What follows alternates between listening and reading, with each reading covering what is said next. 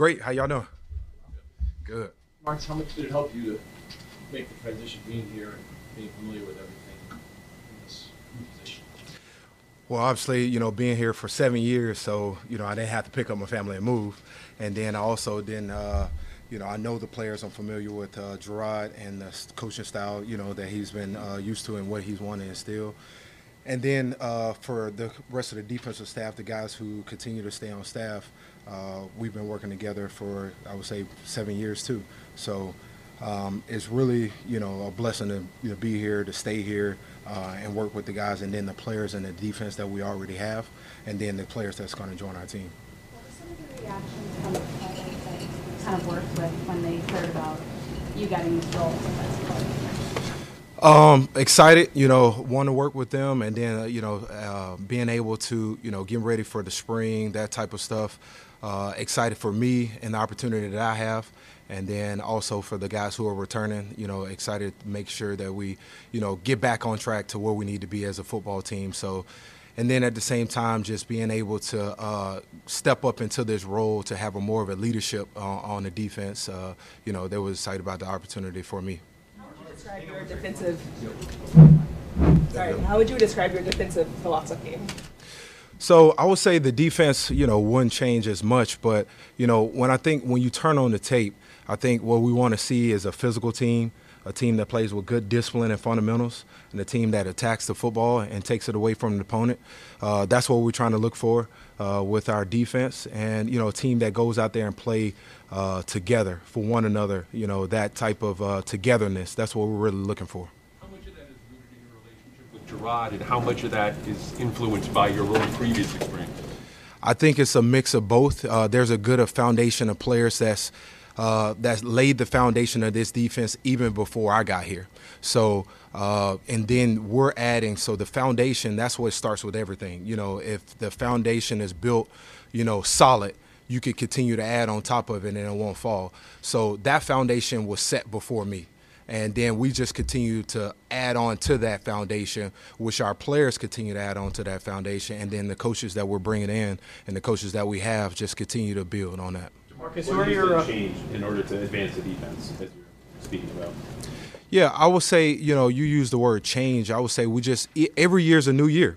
So we don't know exactly what's going to happen, what's going to, the cards that we're dealt. But we need to be ready for everything. We need to try to be good at everything, and we just need to try to go out there and eliminate points and do the things that I said that we want to be as a defense. I think if we play to that type of standard, and when we look at the tape, I think we'll turn out and we'll be happy with the product that we put out on the field. Some of the coaches were saying how important was it to retain guys like Mike and Brian to have that continuity? It's good. I mean, they're familiar with the players. Our players are familiar with them. They're familiar with our philosophy on what we want to do, and then they've also worked with me and know what I want to do. And then also the foundation, they have been here too. We all came in pretty much together. And so I think when you look at those things and you look at how the players and the coaches combine and how we get the best out of our players, that's what's important to me. Who can do that, who can coach their players good, who can get their players to go out there and play at a high level and execute, to the standard that we want to have. DeMarcus, who are your coaching mentors, and do you have any from outside the building as well? Yeah, so, I have a lot of people that help me along the way.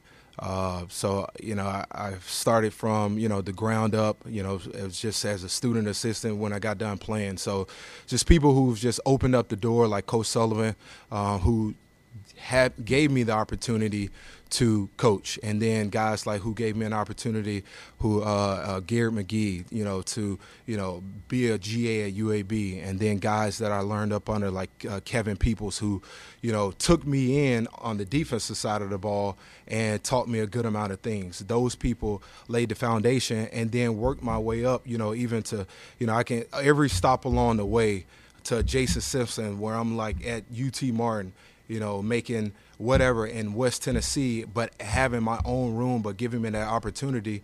And then you look at Coach Belichick too, who, give me an opportunity to come in the league. Give me that shot, a guy from Alabama who's worked his way up through, college, GA and then 1AA ball, and then coming here and getting the opportunity, and I'm sitting in here, today before you guys. Do you plan on calling plays this year? And if so, how do you prepare for that responsibility? Yeah, I do plan on calling plays, and I would say you get those practice reps, obviously, on the practice field and in the classroom for me. So, gaining those reps, going through different games, going through situations in the meeting room with the other coaches. And then also putting myself in those situations on the practice field. That's how we do, just like the players are out there preparing to play and they're going through reps. I should be doing the same thing as a play caller, doing those reps. And it just doesn't happen overnight. This is something where, I've been preparing. This is something I wanted to do. So you already kind of take the necessary steps to prepare yourself for when you get the opportunity to be ready. Marcus, can you talk? I was actually going to ask what Phil was going to ask, but to ask a different question. What did you see from Dr. Hightower as a player, though? Well, you talk about the foundation. Somebody asks about, about the defense. You talk about the foundation of, our defense, and a guy who has done so much on the field as a player and will literally play any position across the front and know every position across the front, and his leadership and his communication skill and what he did, not only just, on the field, but in the classroom as a leader, that it's going to bring value to our team. So you see guys like that all across the league that become, former players that played at a high level, that's a leader in the classroom or a leader, out there with the players. And we're hoping that same thing transition, similar to Gerard, hopefully that, transition for us as a linebacker coach. Marcus, how much were you involved in the hiring of the other coaches? I was involved. Marcus, the day you got hired, how did you find out, and what happened next? A phone call. What happened next? I was actually off. Me and my wife went to lunch, had lunch, and then we continued on about our day. So that's how I found out. Phone call told me about it, and then we were, or technically not in the office, and it was just a typical day, but definitely one to be excited about and super grateful for. What excites you about it most? You've been there a while, what you guys were able to do last year, and anything else, what excites you most about this opportunity? There's only 32 defensive coordinators, in the world. There's only 32, so I don't take that lightly. And I think anybody in this position, whether it's a head coach or a position coach, even when I was a position coach, it's only so many defensive line coaches in the National Football League. There's so many people that are dying to get our jobs, or should I say, are wanting to get our jobs. I don't take that for granted. And I know where I started, and then know where I'm at now, and then we'll know what we want to be and what I want to do. So I think when you get put in these positions, you can't help but be grateful and thankful and understand. For me, I know what the Lord has done for me.